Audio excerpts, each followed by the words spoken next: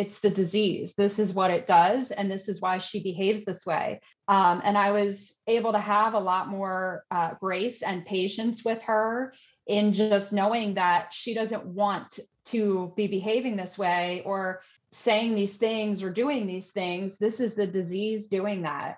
And I think it took a long time for me to really realize and accept that, and to be able to still move forward and have a relationship with my mom, even though it was, totally different from the relationship we had had prior to her diagnosis. Hi, and welcome back to Mind What Matters. Today, we are talking with my good friend and author, Lauren Dajkowicz, about her new book, When Only Love Remains, that was released this year. We're going to talk with Lauren about the frustration of memory disease and hear a little bit about her new book. Good morning, Lauren. Hi, how are you? Thanks for having me. Oh, I'm so glad that you're back on. Lauren was one of our very first guests on the original podcast series, and we're so happy to have you back. Lauren, tell us a little bit about your new book. Yeah, my new book is called When Only Love Remains, Surviving My Mom's Battle with Early Onset Alzheimer's. And it just released last month.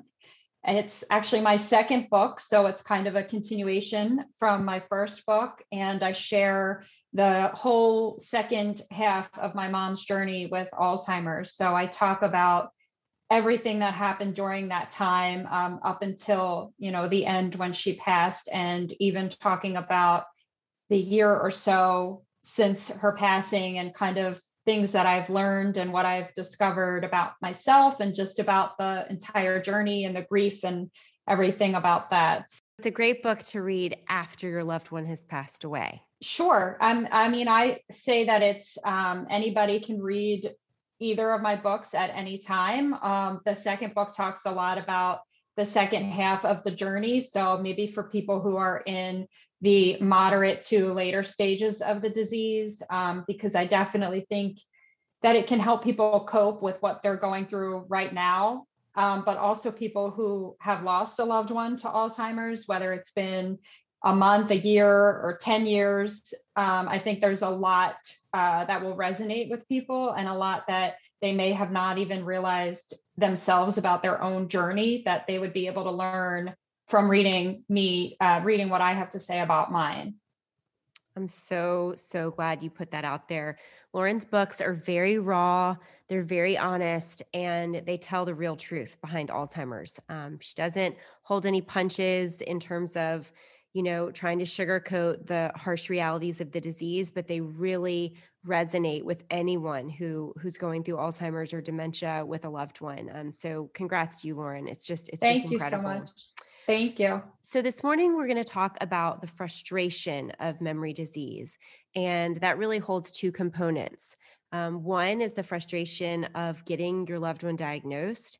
And then there's also the frustration of just living with someone who is going through this battle. Lauren, can you talk a little bit about your experience with that with your mother? Yeah, as for the first part with the diagnosis, it was frustrating for us because my mom was so young at the time. She was diagnosed at 62. So Alzheimer's was kind of like the farthest thing from people's minds when she was having these symptoms like the memory loss, some behavior changes, and things that we were noticing that we wouldn't have attributed to Alzheimer's. And because of her age, doctors and the rest of the family didn't necessarily contribute it to Alzheimer's either. So my parents were very resistant in going to the doctor. Didn't involve my sister and I initially in that process, refused to go at all at the very beginning, and just thought my mom was just getting older and this is normal and these kinds of things. But my sister and I knew that it was more than that. And so we kept insisting, which eventually, got them to go to the doctor and get a diagnosis, but it wasn't without a lot of, insistence on our part, because my parents would have never done it on their own. And it was very frustrating when she got the diagnosis because nobody knew what to do next and where to go from here. And just for our listeners to know, you were only 25 years old. Yeah, I was 25. My sister was 26. Just barely out of college. So you certainly had no idea. Right. And working my first full-time job. And, like felt like I was hit by this bus because what do you mean my mom has Alzheimer's? She's only 62 years old. This doesn't make any sense. Didn't know anybody my age that had a parent that had Alzheimer's, or really anyone at all, period, that had dealt with the disease that could tell me what it was and what to expect and what to do next. You don't know where to go from there. So there wasn't much information out there at the time. This was back in 2010.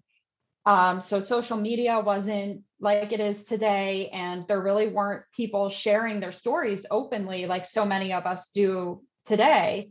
So I had no information, and I didn't know what I was dealing with. And none of us did in the family.